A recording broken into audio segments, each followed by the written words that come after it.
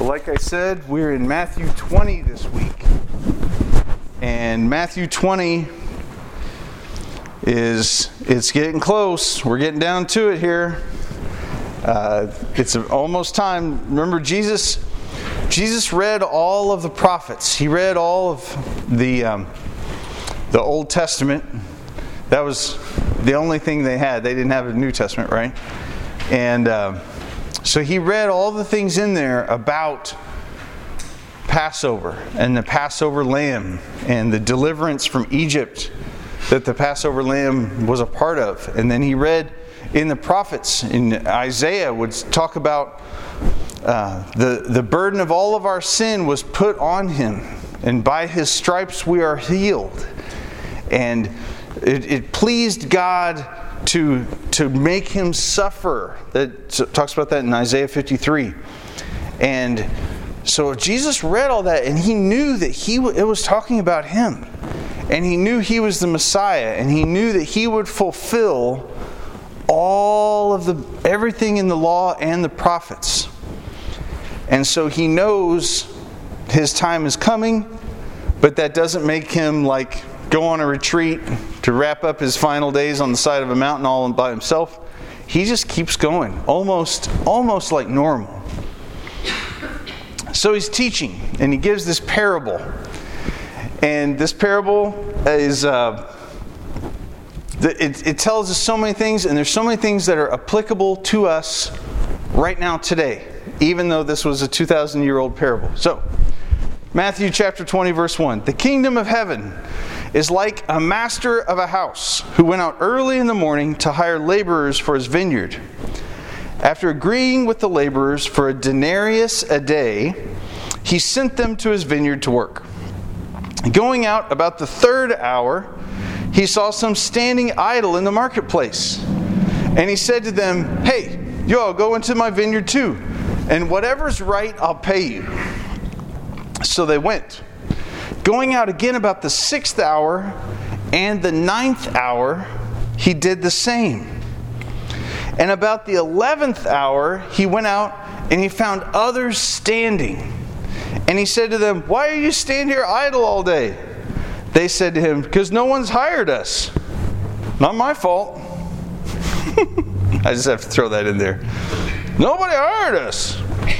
He said, "You go into the vineyard too." When evening came, the owner of the vineyard said to his foreman, "Call all the laborers and pay them their wages, beginning with the last up to the first." When those hired about the 11th hour came, each of them received a denarius. Now when those hired first came, they thought they would receive more. Oh yeah. But each of them also received a denarius. And on receiving it, they grumbled at the master of the house, saying, "These guys only worked 1 hour, and you made them equal to us, who have borne the burden of the day and the scorching heat." But he replied to one of them, "Friend, I am doing you no wrong. Didn't you agree with me for a denarius? Take what belongs to you and go. I choose to give this last worker the same that I gave you. Am I not allowed to do what I chose with what belongs to me? Or do you begrudge my generosity? So the last will be first, and the first will be last." So there's a whole bunch of historical stuff that everybody would know about that time, and their prejudice would be speaking up during that time that we only get in footnotes or commentaries, right? So the start of the day was probably about 6 o'clock in the morning. The workday was from 6 to 6. So when he goes out in the early morning, he's going out 6 o'clock in the morning, and the people that are at the market looking for work are the most eager to get a job and work, right? It's the early bird gets the worm. This is the same thing that happens down by Bits and Bites by the courthouse.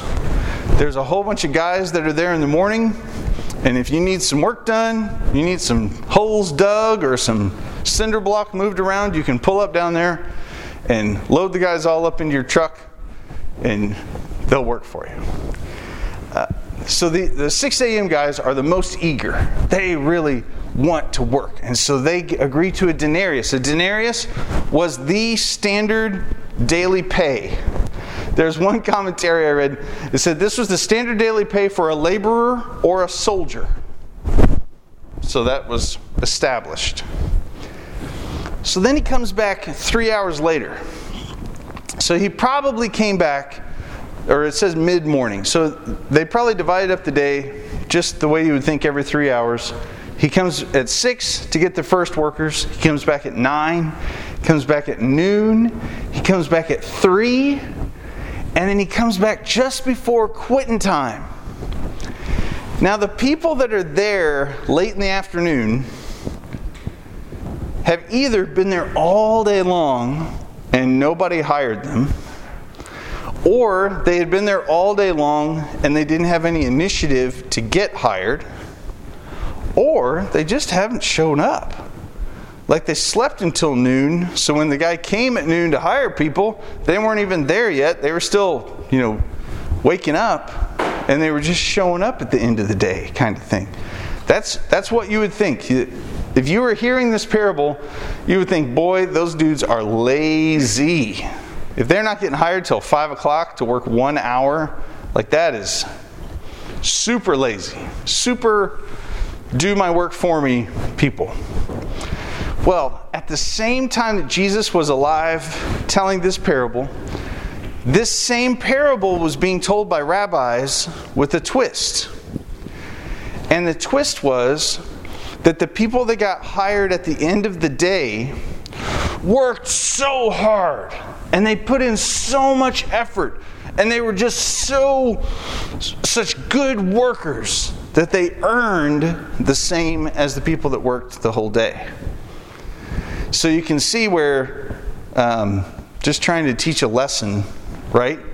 This is some good work ethic. This is some good work ethic parable if you look at it that way.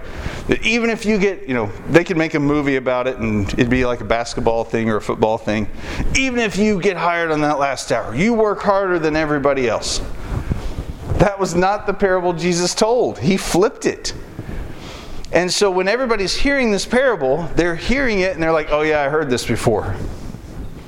And then Jesus gets to the end and everybody gets paid the same, and it's no credit to how hard the guys worked. The credit is to the owner, the master, who is generous. And so all of a sudden, this becomes a parable not of how hard you should work, but getting an accurate and intelligent and truthful view of the master for whom we work. One time I was complaining about my job, and blah, blah, blah, blah, blah, blah, blah. And then this good friend of mine, he was like, everything you've complained about is about your worldly boss, but you don't work for him. It's like, what do you mean? He said, you work for the Lord. Everything that you've complained about your job, if you applied that to if you were working for the Lord, could you complain about those things? And I realized I couldn't. And in that spot, when I started, it helped me out because it was a lunch during the week. So then I got to go right back to work with my new attitude and my new with some sense slapped into me. But if I saw and I realized I'm working for the Lord, not for men here, it changed my afternoon that day. So it's about getting to know this master, getting to know the landowner, the hirer. This isn't a parable about how hard you should work. What else is encouraging about this is how many ways this applies to us. My friends, they got saved when they were 6 and were really good church kids all the way through and never had that wander off time. They don't look at me, who got saved when I was almost 19 and had this, wild season, with jealousy or disdain, or you should not have as many, you shouldn't have as many blessings as me because I got saved when I was 6. No. In the same way, my friend Keith Heffley So he was in a nursing home. He was at Evansville Protestant home until the coronavirus, and now he's living at his daughter's house. But before that, he was an evangelist at the Evansville Protestant home. And he, just by his own motivation, became the chaplain for everybody. So they didn't have to wait for a chaplain to come. They all knew that they could come and talk to him, and he'd pray with them and have a Bible study and direct a Bible study. On Sunday afternoons when they would have like a chapel thing and the speaker wouldn't show up or they'd mess up with the schedule, he'd just get out his Bible and go up there and sit down. He was still evangelizing people in their hundreds because he knew it wasn't too late for them. So when we moved him in, we were moving all of his furniture in, and my buddy, he goes, "You know what this is?" And I said, "What?" He said, "This is all these people's last chance. If they don't listen to Keith Heffley, they're just not going to listen." So we make jokes that he's the last chance for the Evansville Protestant home. Somebody can get saved when they're 110 at that 11th hour, and they will get paid the same as my friends that got saved when they were 6. The payment, that makes me just want to worship Jesus even more, right? The other part about this, so you might think, well gosh, if we're all getting paid the same, why would I bother going to work until 5 or 6 in the afternoon? Why bother, right? Well, all those workers in the vineyard that were working all day got to be together working. Think of the people that were at the market. They were all isolated. I mean, just look at what a picture of the Christian life. That I don't want to put too much into a parable that isn't there. But just think about the Christian life. And as we live the Christian life in community with other people living the Christian life, how more rich and full that is than just swinging into heaven right as the door's about ready to close. It's a richer life. So it's really good. And I love that last line. Am I not allowed to do what I choose with what belongs to me?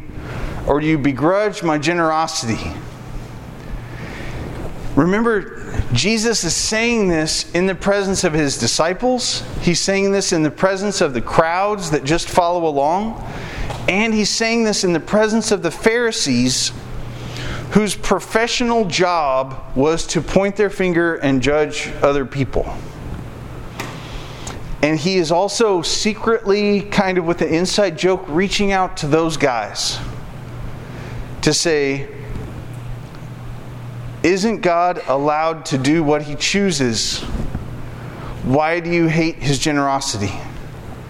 Why would you be mad that a sinful person could get saved and go to heaven? We should never be mad that somebody gets saved and goes to heaven, no matter what a despicable, punk-faced jerk they are. We should always rejoice, wow, they are rescued. I remember there was a time we were the victims of a lot of corruption. We were the victims of some really, for real, government corruption. And it was in another country. And we were getting kicked out of that country because somebody wouldn't pay a bribe. And it was just really messed up. And I was so angry. And I was so, like, here we are doing all this good stuff and evil is winning.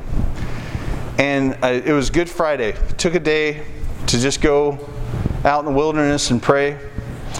And for all of my anger towards these people, Jesus Christ died on the cross for their sins if they would accept that payment. If they would accept that, then they would escape the same thing that happened to him. To be condemned, to be killed, and then hell. And all of a sudden, any ideas of this isn't fair, they shouldn't be doing this, all that went away, and all I cared about was their souls. What a way to change your perspective, right? Of, okay, what's important here? Jesus is saying that to the Pharisees. Don't begrudge God's generosity. Whatever bad things they did, Jesus can still save them. And I still pray for those guys. All right. Last will be first, first last. That's all about expectations. Yeah. Do you notice what made the problem here was the expectations? Those people that started working at 6 a.m., they saw the blessing of a 1 day's labor paid for an hour, and they started to have expectations that God owed them, or the landowner owed them more. Well, I've done all these righteous things for God. I deserve more. What was originally agreed upon? A denarius. You don't deserve more. You deserve what was agreed upon, right? And so their expectation, they're going to pay me. He's going to pay me 10 times that because I worked 10 hours today. They would also pay at the end of the day because it would get hot and a lot of people would quit in the heat of the sun.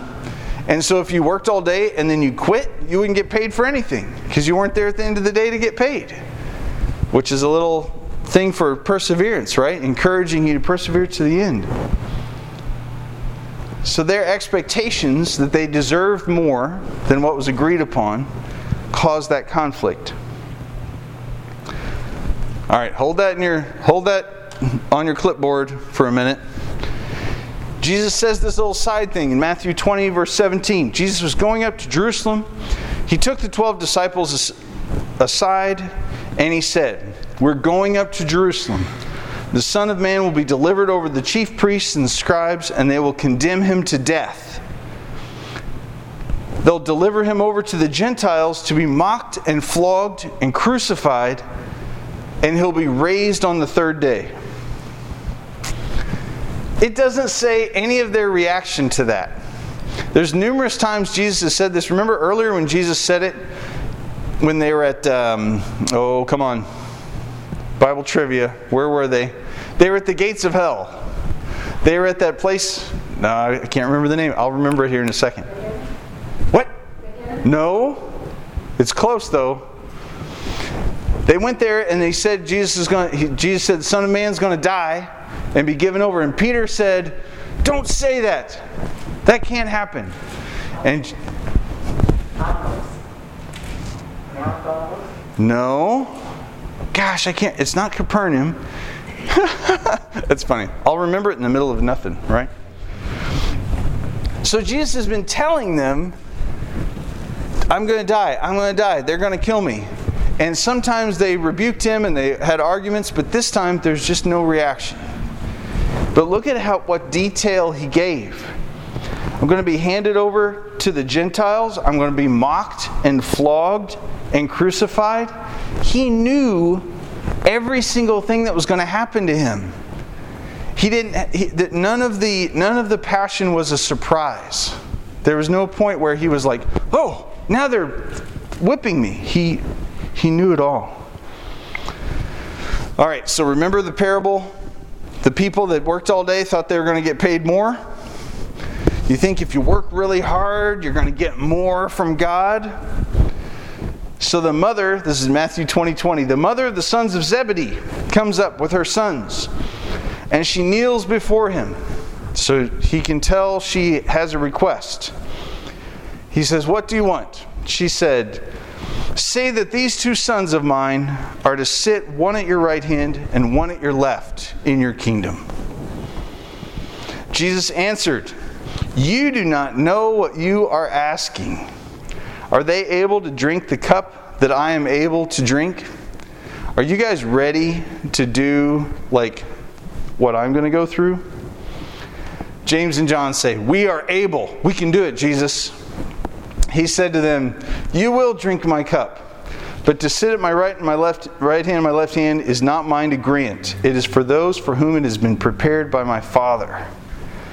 So these guys are asking, and now whether they got their mom to ask for them, whether it was her thing that she wanted and she came, I don't know, she's involved here. The significance of that is she could have been Jesus' aunt she was somehow a relative of Mary. And so that gives her, in a family structure, a little bit of authority. You know, just like you never contradict your grandpa. When he says something, you do it. Kind of, don't talk back to the wife of Zebedee. Don't talk back to Mrs. Zebedee. You do what she tells you, right? Which is a little manipulative. Like, how can we get the right and left hand? Oh, let's ask Mom. Because she used to change his diapers, and she's got some authority over him, right? It's funny because Jesus asks them, you guys know what you're asking? Like, to be at my right and left hand, you don't know what I'm going to go through? And they say yes. Even though Jesus just told this parable that says how hard you work and what you go through doesn't affect how much you get paid. So are you guys ready to go through all this intense stuff? Yes, we're ready. Thinking that to go through that intense stuff is what will earn them their right and left seat. And Jesus just said, that's not how it works. It's given. You got to know the landowner. The landowner, he knows what he's going to pay everybody, and it's up to him, not me. Even Jesus says it's not me. So now the other 10 disciples are indignant, it says. See, they had been walking, there's numerous other places where they're walking along the road and they're arguing about who Jesus likes the most and who's the best. Remember the parable the other week about when Jesus brought a little child and said, whoever wants to be the greatest needs to be like this little child. Just follow me without questioning. They're still arguing about who's the best. So Jesus gives them another teaching. Let's try to sort this out, guys. You're giving me all kinds of opportunities to teach about arguing about who's best. Matthew 20:25. You know the rulers of the Gentiles lord it over them, and their great ones exercise authority over them. There were Roman rulers, there are rulers even now today, that just to show what their authority is, will have people do stuff that is really pointless. But in ordering people to do it, they do it, that shows that that's their authority, right? You know, they rule it. The rulers of the Gentiles lord it over them. Their great ones exercise authority over them. It should not be so among you. Whoever would be great among you must be your servant. And whoever would be first among you would be your slave. Even as the Son of Man came not to be served, but to serve, and to give his life as a ransom for many. So now suddenly, there is something to this business of the reward you get is related to how hard you work. But it's not about being a boss. And it's not about being an authority. It's not about a hierarchy. And notice in this, he's talking about the first among you. Remember how he said the first will be last and the last will be first earlier? Now he's saying the first among you should be the slave. Well, what's the slave going to do? The slave's going to be the one that gets the food last. The slave's the one that's going to be putting everybody ahead of themselves. I spent a week with a bunch of Mennonites on a mission trip down in Pascagoula, Mississippi. And we were cleaning up after a hurricane. And these guys, 5 o'clock, you could count on it. 5 o'clock, the hammers hit the ground. All work stopped instantly. And everybody scrambled back to the kitchen where all these Amish women had been cooking our dinner all day long. Mission trip, like hard work, right? And every night, it was like every night we were eating at Amish cooking. And there were three of us from Evansville that we didn't know anything. We just showed up in these people. But this guy named Amos, he was like the elder statesman of their whole group. He was the oldest guy in the group. He was the hardest working guy in the whole group. He was the guy that was like crawling underneath flooded out bathtubs and pushing out all kinds of nasty crud that we were all like, oh, we don't want to touch it. And he's like crawling in it, pushing it out. He never ate until everyone else ate. And it became a game for us. And we were like, okay, I'm going to eat after Amos goes through the line. And he would disappear. And everybody would be getting their food. And we'd be like, okay, I think he's already got his food. And he's, somewhere this or that place. And we'd get in the line. And he would come right in the line right behind us. Bloop, hey guys, what are you eating tonight? We're like, how did you do this? And it just became an ongoing joke. And we told him flat out, we are determined to eat after you eat. And he would say, no, because the greatest among you will be the servant of all. And I'm going to be the best. I'm going to be the greatest out of all of you. And we were like, oh, he's even making it that blunt. He's rubbing our faces in it. And we never beat him. I don't even know how it happened. We only had a week. Maybe if I had more time to try. He was that committed to let everybody else go, to serve the other people. Now, if you're serving other people and you're acting like you're other people's servants, where's revenge? Do servants have revenge against their masters? No way.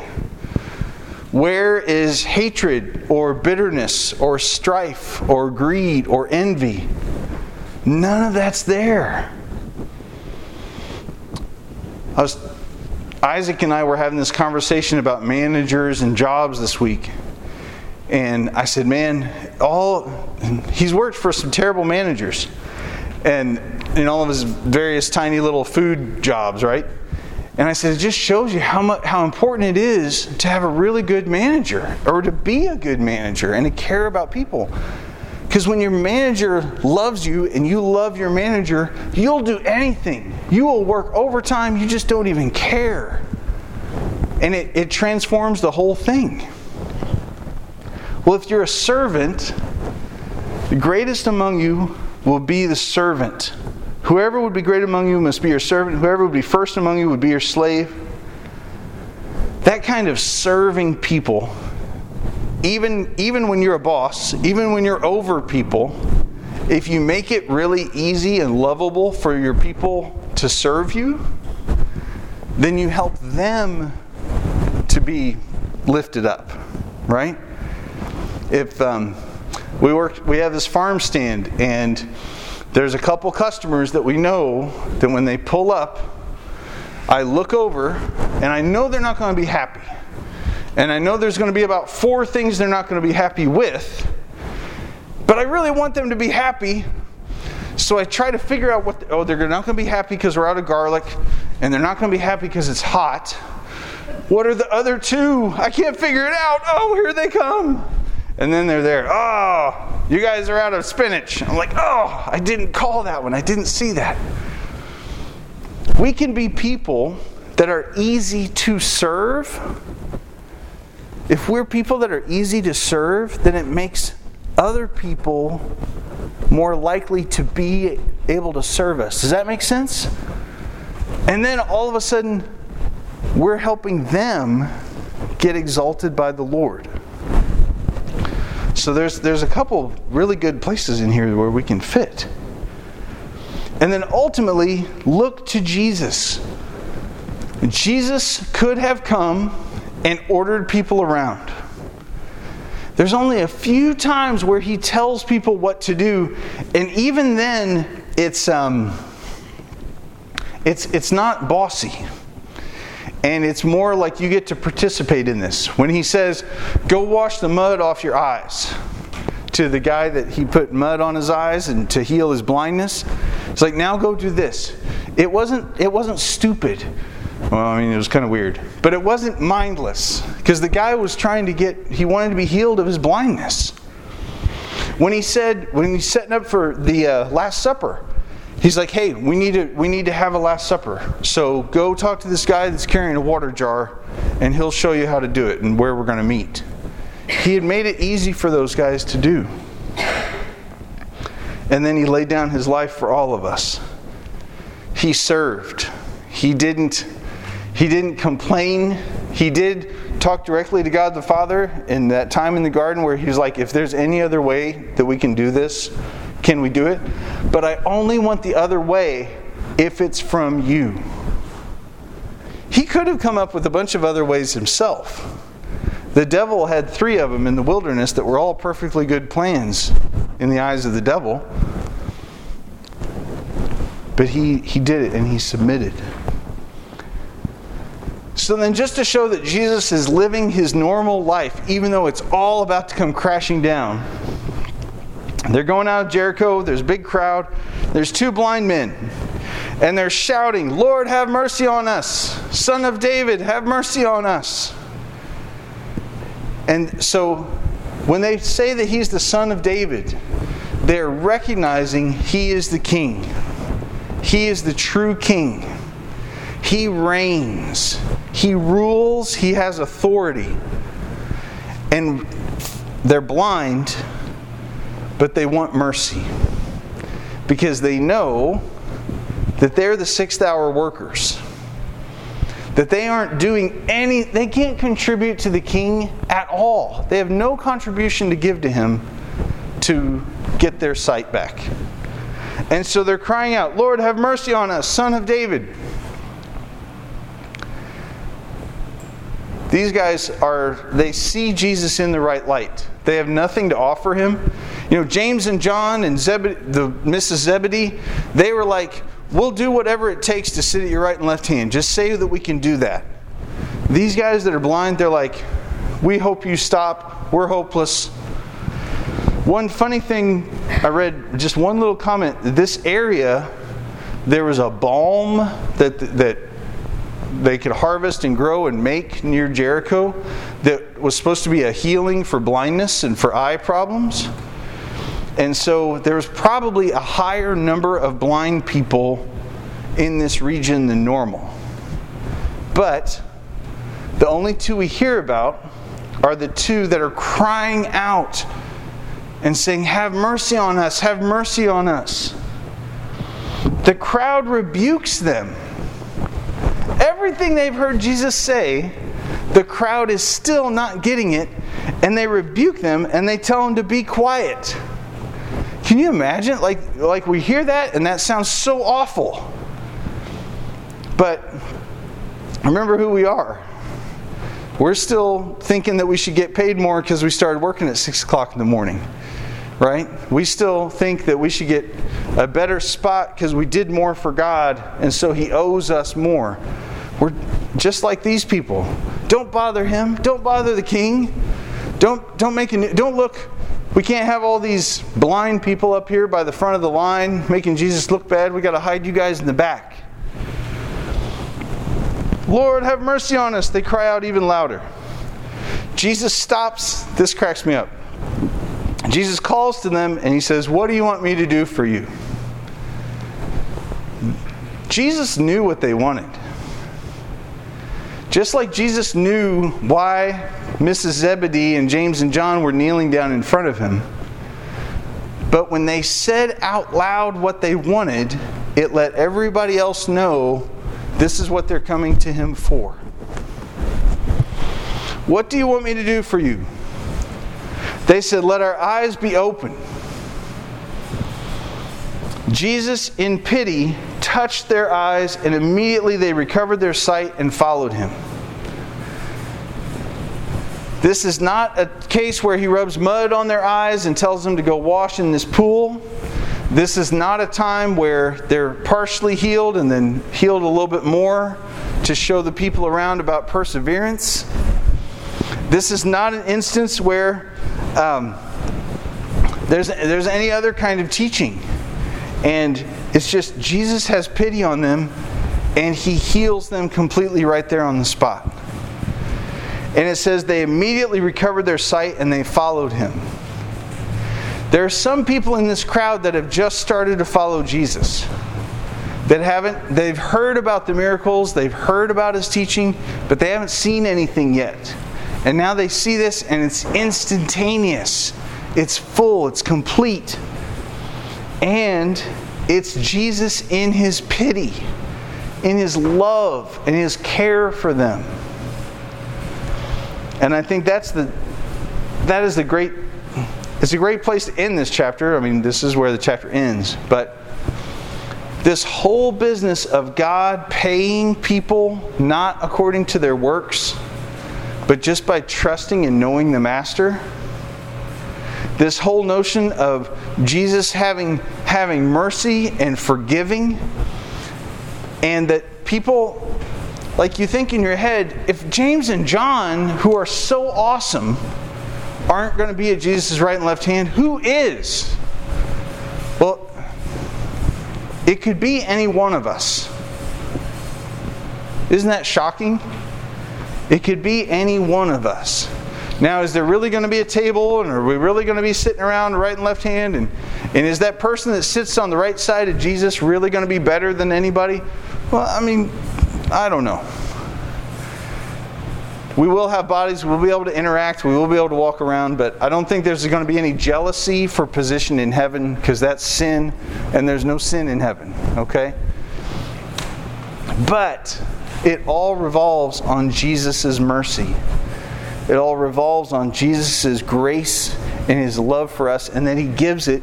And that's the whole point of all of it. Nowhere in here do you see, all right, I'll heal your blindness if you could shout louder for me. All right, I'll let you sit in my right and left hand if you cast down fire on more cities. So that's what James and John wanted to do at one point. It's His mercy and His goodness.